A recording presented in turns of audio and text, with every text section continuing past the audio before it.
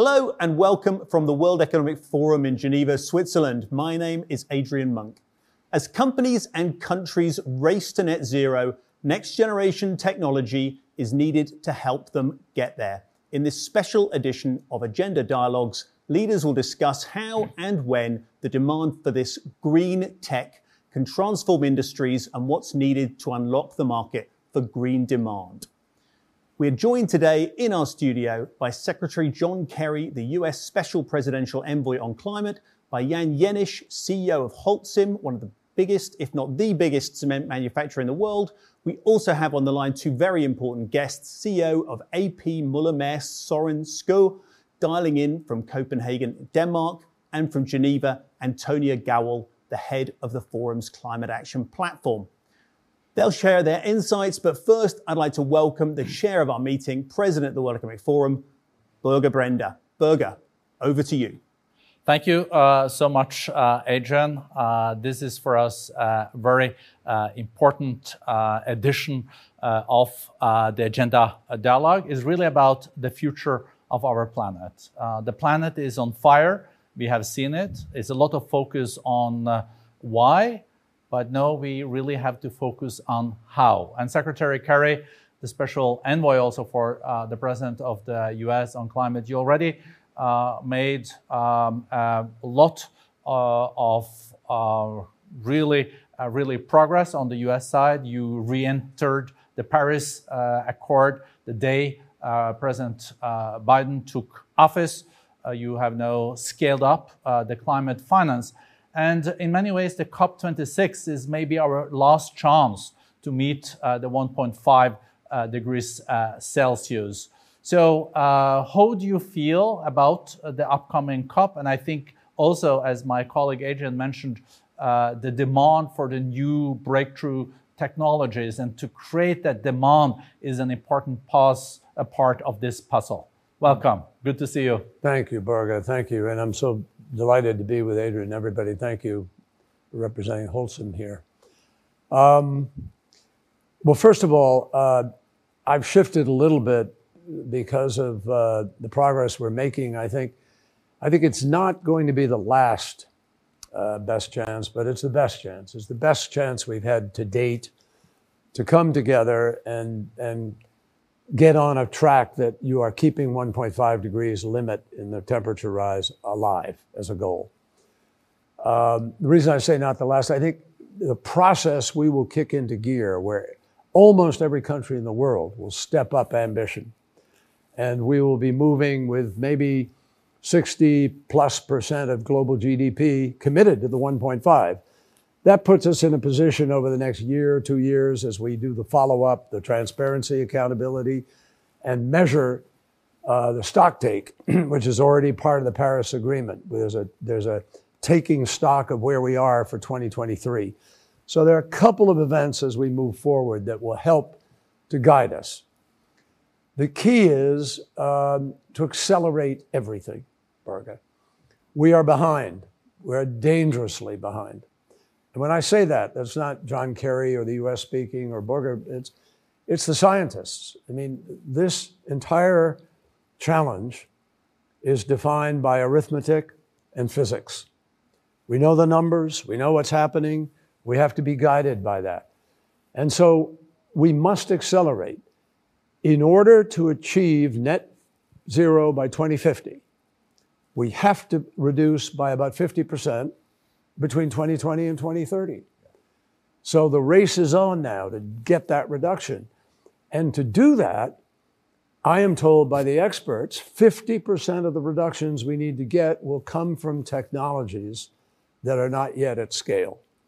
How do we get those technologies at scale? It's exactly what we're doing here at the World Economic Forum today. We're trying to increase the demand for green products.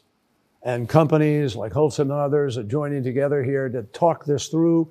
We're not announcing it to the world today, but we're trying to build this towards the launch in Glasgow.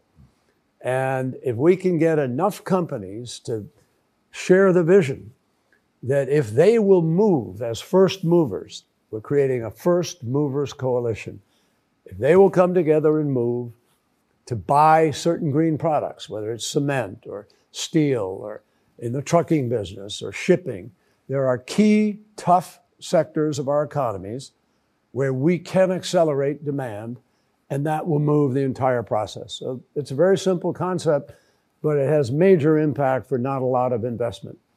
No, thank you for your leadership on this First Movers Coalition, bringing together the leading companies of the world and creating a demand for these technologies that we have to accelerate introducing and making them commercial viable, and to also meet the net zero by 2050.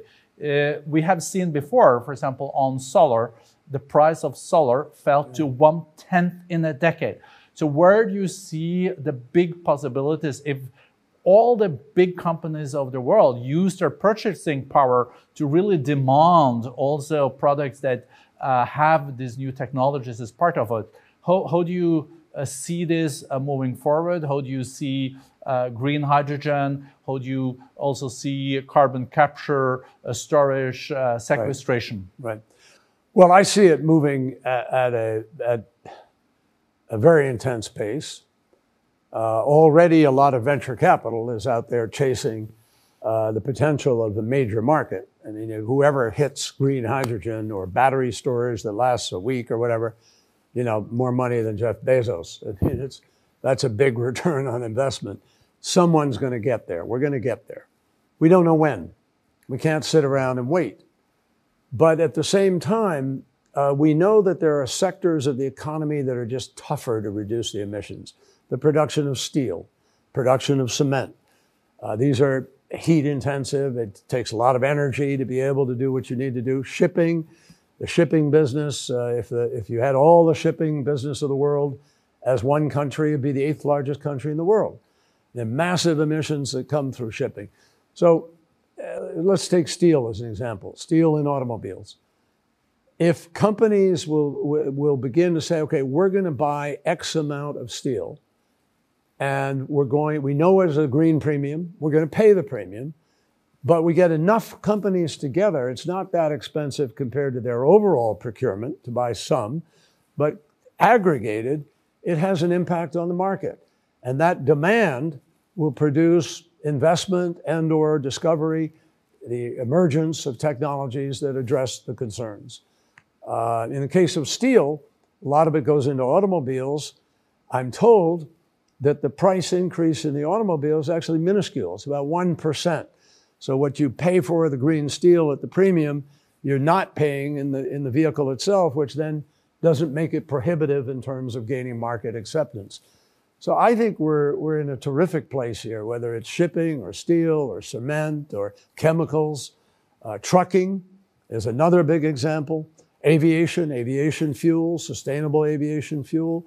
If people will commit that in their flights, in their running of their fleets, whatever they are going to purchase X amount, that's going to accelerate the demand for that product. And the faster we get to those products, the faster and more effectively we are achieving the goal of 50% reduction in the next 10 years and then net zero by 2050. No, thank you, John, Secretary Kerry. I think this is a very nice segue also into one of our virtual guests. We'll come back to Holcim and Mr. Jenisch that is with us in the studio in a moment. Søren Skou, CEO of the largest container shipping company in the world, Maersk, is with us. And Søren, you listen now to Secretary Kerry. And I think you also have made some purchasing of ships in the last months that are really, really based on breakthrough technology. So I hope you are, and I know you're very supportive of this thinking around creating a demand for the new technologies. Welcome. Well, thank you. I think today we have quite a good visibility to the path of decarbonization for shipping. We can burn fuels that are made from green hydrogen in our combustion engines. And that means that we can go relatively fast because in the next 5 years we can probably retrofit engines to burn these fuels and not just rely on building new ships. So that's very positive. We are trying to solve the chicken and the egg situation, though, because today there are nobody producing green fuels for shipping because no ships are using it, and at the same time nobody's building ships that use green fuel because you cannot buy the fuel. But we've made a step forward. We have ordered what will eventually become 12 ships. So I need to find 500,000 tons of green fuel by 2025. That's a way of creating a market, and we're getting lots of calls who would like to help solve this problem. So I'm a very big believer in the concept of creating demand and a market. And as the secretary also pointed out, while these fuels will be very expensive in their own right, maybe 3 times of what we're paying today, when we look at the cost to the end consumer or the end product, it will be negligible. And I certainly believe that the world can afford to decarbonize over the next 20 years. This is good news, walking the talk, Secretary. Søren, it's incredible. I mean, your example is huge, and we really, really welcome it. It can have a profound impact. Obviously, not just the fuel component, but buying ships that in and of themselves are carbon-free. That's also a great task. And your company is an amazing company, and we thank you for this initiative. Have you already, Mr. Skov, got feedback from customers that are willing to pay a premium if they know that their cargo is transported by ships that are more environmentally and climate friendly? Because I heard from CEOs from big companies in the world that said, we're ready for it. If it's going to cost us 2% more, we would like this. We already actually have a carbon neutral product, which is a transport product, which is based on biofuel. And we're seeing exponential growth in that demand for that product. More than half of our top 200 customers have already set science-based targets for all 3 scopes. Two of our largest customers, they don't make anything like Amazon, like Walmart, like the Home Depot. They're buying things. And for them to deliver on their scope 3 emission targets, of course, they will have to buy carbon neutral logistics services to achieve their targets. And that's why we see this demand already. Of course, we have the big global brands that have a brand to protect. They are in the forefront here. They maybe make up 20% of our business, and they will keep growth in in demand for these products for a while. But at some point, also in shipping, we're going to need a carbon tax to nudge everybody, so to speak, towards the greener alternative. Søren, you made the decision to come and do this. We're here. I'm here today working with Børge and with the World Economic Forum to excite this prospect among CEOs broadly all around the world. What would your comment be to companies that haven't thought about it or that might even be contemplating it now, that got you over the top here, that made the decision to do this? What would you say to them? Well, first of all, we are convinced we have a climate crisis. We are also very much aware of the fact, as you also pointed out yourself, we are part of the problem in shipping in terms of our emissions. But I also believe that we're part of the solution. I mean, what we know today in terms of what the pathway is, we didn't know for 2.5 years ago when we set our target to be carbon neutral. At the time, we thought it was a technical problem on board the ships and so on. We are much wiser today. You just got to go out there, set that target, and start working with it. And many will be surprised about how fast this goes. And I think all of us actually have an obligation to work on this project. I don't think there's many companies in the world that do not see themselves as they want to do good for their shareholders, but certainly also for their customers and the people that work in the company and for society at large. And this creating value for all is really a very powerful way of thinking about business today. Well, thank you so much, Søren. Adrian, we also have Mr. Jenisch from Holcim, one of the largest, if not the largest, cement company in the world. And you heard the discussion between Søren and Secretary Kerry. So we're very interested to also hear your perspectives on this. First of all, I think a big compliment from my side, Secretary Kerry and the World Economic Forum, to make such a smart initiative. Because to further accelerate, that's what we really need. We see in all our efforts to make decarbonization a reality, we need to cooperate much more than we have done in the past. And you mentioned it from green procurement, where also we realize we have not set the best standards yet to make the transportation industry work for the decarbonization, but also for our own business to, first of all, we have already largely decarbonized products by more than 30%, and now to make them known and build partners with cities to specify them for all new projects, that's very exciting, but we are really at the beginning here. And when we talk about innovation, well, we are one of the biggest waste recyclers already, 50 million tons of waste recycle a year. We set a target now to double that to 100 million tons the next 10 years. And here we need to cooperate with the municipalities, with the waste companies, but also with the customer to make our recycled products in high demand. So I'm really excited.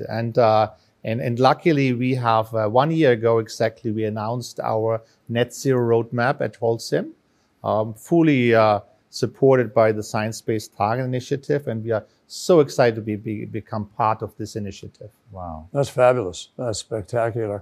What the amount of heat you currently consume and use in order to do cement, like aluminum and steel and so forth, blast furnace, whatever, can green hydrogen drive that?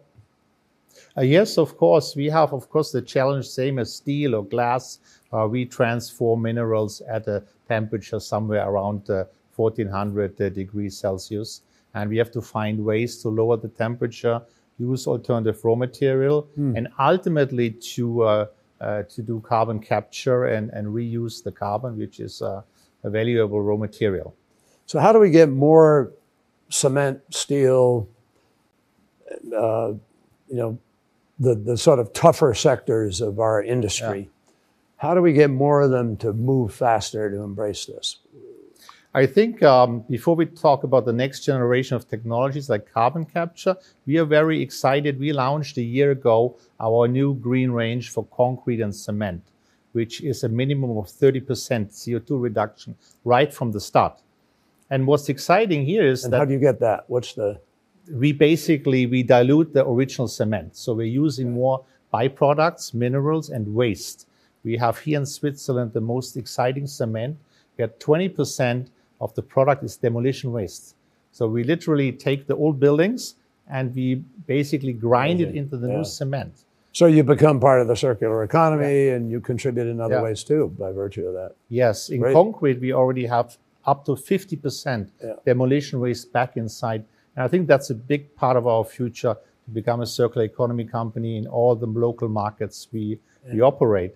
So we are selling out these products and we realize the customer is not aware of it, right? So because now suddenly we come and we gave fancy names, we call it EcoPlanet and EcoPack, and suddenly the customer realizes, I can make a choice today.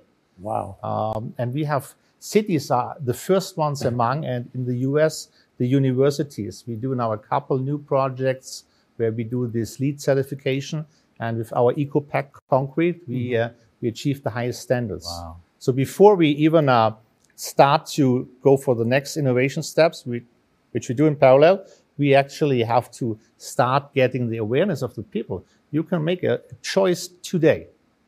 And the next step for us is smart design. So we work on the 3D printing, where you can use up to 70% material saving, because you make a 3-dimensional part instead of 2-dimensional. So you basically like a skeleton. You just are strong where you need to be strong in a ceiling or in the floor, in a wall. That's huge. And just at the beginning, and to do that, we suddenly have to team up with all sort of robotic specialists and computer specialists. Very exciting. AI and so forth. Can I for a moment just bring in Antonia Galwell, because you talked about awareness, and Secretary Kerry, we've heard from shipping, we've heard from cement, but this issue of green demand goes right across all industries. And for the CEOs watching and for the corporations watching now, Antonia, what are the kind of ways that we can really build across some of the examples we've seen from these really tough industries to get green demand rolled out across industry globally? Great. Thank you, Adrian. And it's been a really good discussion so far already with some great examples in that respect. I mean, I think we can think about sort of green demand along a few dimensions, right? I mean, what we're talking about here is trying to pull demand for these emerging technology solutions that will start to really play a role in decarbonization from 2030 forward. So some of the investments that we're hearing about are perhaps kind of those slightly riskier, kind of creating the market, as Soren said, creating the market in order for some of those solutions to scale. So, we heard the example of shipping. Of course, for example, in mobility, we're seeing the transport sector move already quite quickly. A number of companies are already committing, for example, to integrate net zero steel as part of their production process. I think also with increasing demand from consumers who are really looking to purchase these vehicles. So these emerging technology solutions, the advanced demand commitments that really help drive investment for those solutions is key. Of course, we also need to help scale existing technology solutions. So I think it's not to say that scaling existing currently available commercial low carbon solutions isn't important. We need to do that as well as kind of drive investment and commitments for emerging solutions. And these are the two pieces of the puzzle we need to drive, I think, in parallel and in collaboration across the value chain. I mean, we've heard those examples sort of working along the value chain between the buyers and the suppliers to make that happen, but also in partnership with the public sector. Of course, we know, and we know that sort of some of the policies will help scale these solutions as well. And that's really where this partnership dynamic becomes incredibly important. And Secretary Kerry mentioned the First Mover Coalition, which is an idea to really scale up the buying power of some of the world's biggest corporations. What are the ways in which you're working with businesses to really take advantage of their buying power and their supply chain power to drive forward this agenda?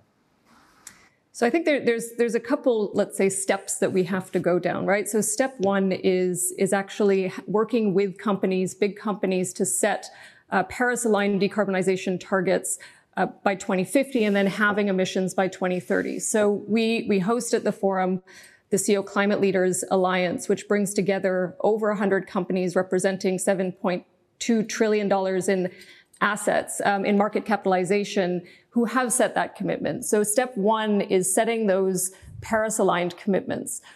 But that needs to then very soon, in order to kind of get on track to that pathway, translate exactly into these types of partnerships and collaborations.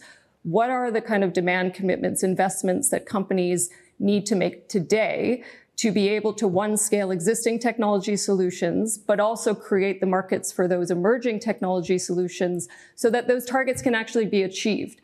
So I think this is really what we're driving, is on one hand, bringing more and more companies into that framework of targets that is science aligned. And then the second is creating these types of initiatives that really put, let's say, kind of commitment and money into the market to help scale these solutions. And that's really the only way in reality that we're going to move this agenda quickly enough. It is really that partnership dynamic that we need to see moving.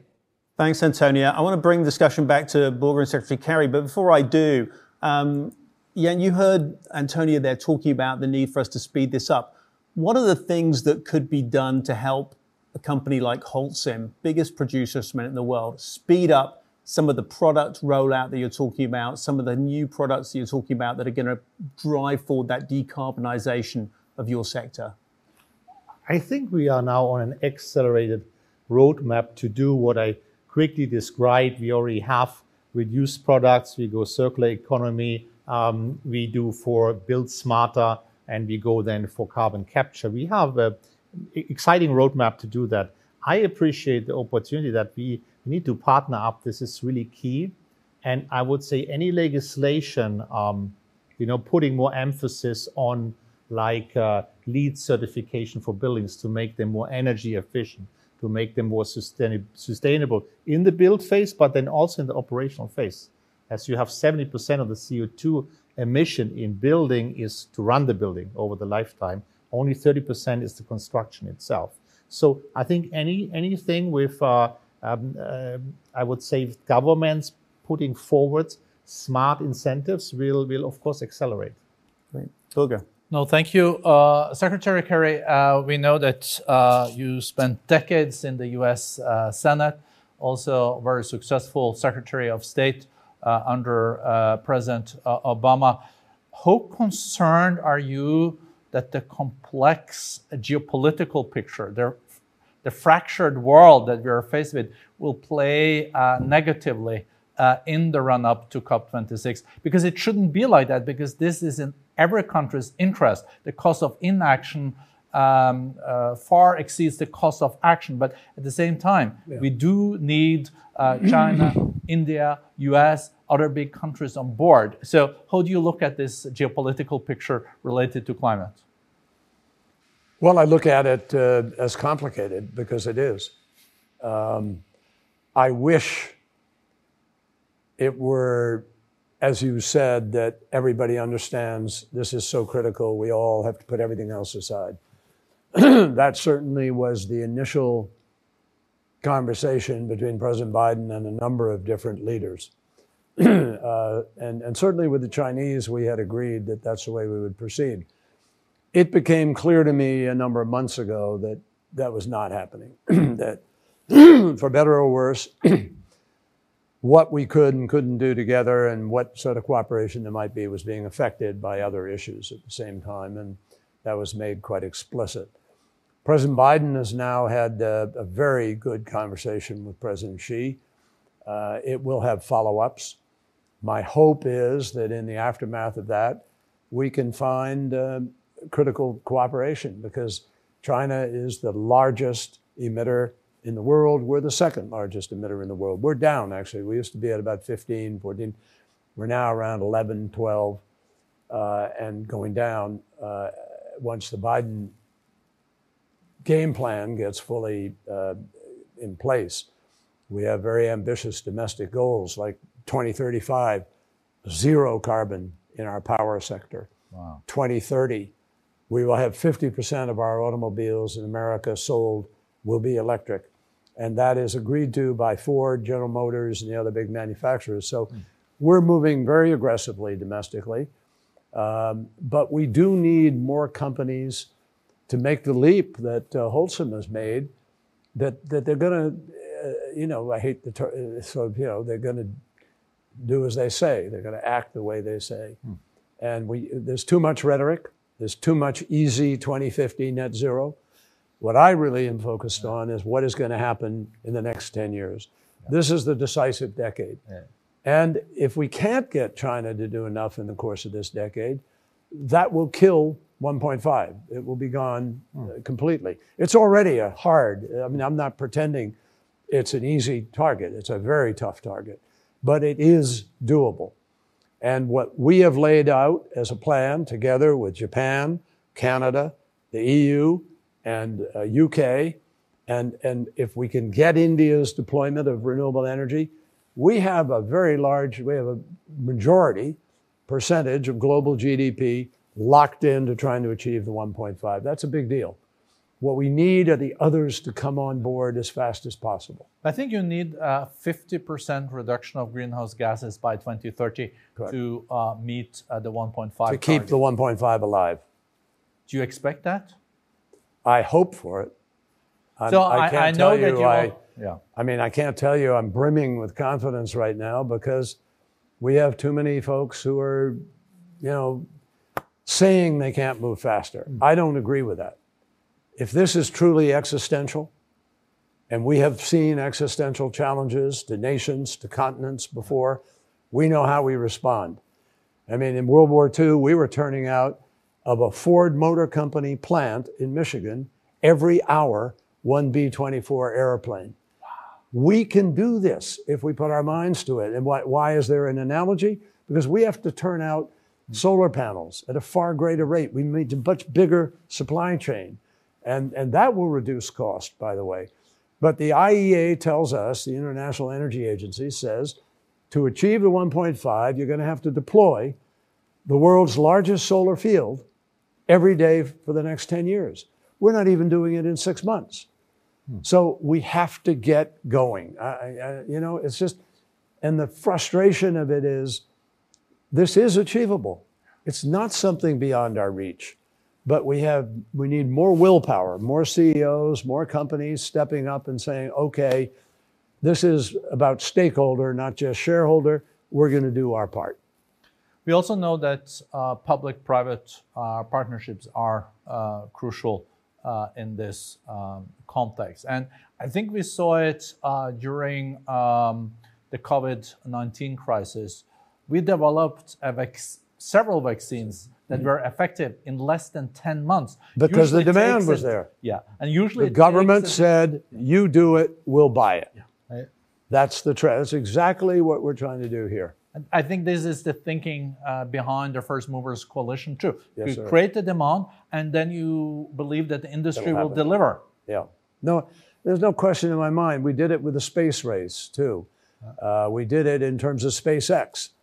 The government said, we need a private civilian capacity to take us to the station and with civilians on board.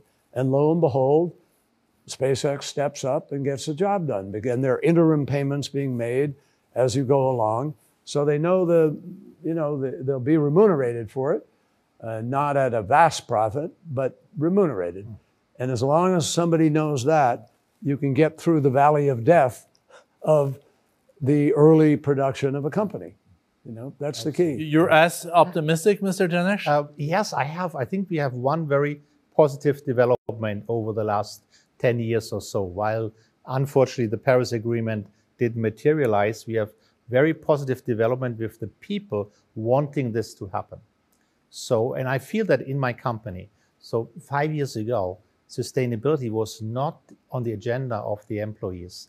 Now we have 70,000 employees, and I do, especially during the pandemic, I do like monthly employee videos, yeah? 80% of the conversation is about how do we become part of the solution. Wow. How do we become a sustainable, the most sustainable building material company? And so we have 70,000 employees with their families behind, and they want our company to be part of the solution. And I have it in my own home. I have 2 young children, and they tell me, Papa, so you work for a cement company. What are you going to do about it? Because now the education and the awareness is on a different level with the people, and that's very pretty positive. Good. That's a pretty good jab. Yeah. When you can't, it's at the dining room table, it's in the kitchen, you can't get away. Yeah. And I think also when it comes to talent, human capital is so important. So if you want to hire the smartest people out of university and college, I guess a big attraction would be if they're part of a travel to make Holcim also more sustainable. Absolutely. And coming back, and we have to also come to an end of this session. We know that you have been visiting China, India, UK. You're doing climate diplomacy,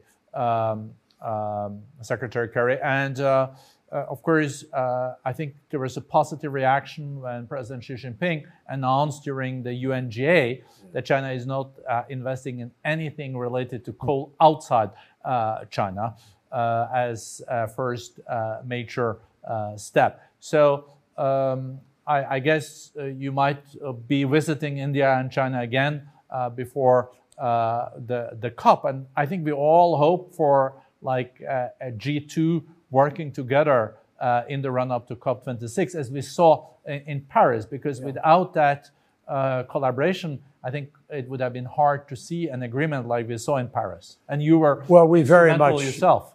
In the conversation that President Biden and President Xi had, both of them were very clear in embracing the concept of some kind of cooperation and effort to go forward. And I just spoke yesterday with my Chinese counterpart. We were thinking of going to China to have the next meeting, but possibly because of their quarantine rules and other things, we may now meet in Europe. We're trying to figure that out. We will meet, And I hope for some progress in certain areas. And I thank President Xi Jinping. He really is personally seized of this issue. He's engaged in it. He's making decisions. The key decision he just made is a very important one, not to fund abroad. Our hope is that President Xi will be willing to instruct his team to go a little further here and provide some measure of getting things done that will reduce emissions over a period of time. Not necessarily change their target, which is fixed in a kind of process, but to take measures that can in fact have an impact nevertheless. And we're going to try. We'll see. Thank you. And it's so important that we're gathering here in Geneva today to have an alliance of first movers of the global CEOs to really create this demand and market for breakthrough technologies, so we on our race towards net zero. Well, we really appreciate your leadership, Klaus Schwab's leadership, the World Economic Forum stepping in here, and we need the CEOs. That's the key. CEOs who will step up and grow this between now and the 1st of November. Thank you. And even thereafter. Thanks to all our guests here in the studio. Thanks to you for joining us, and we'll see you again on the next Agenda Dialogues. Thanks from Geneva, and goodbye.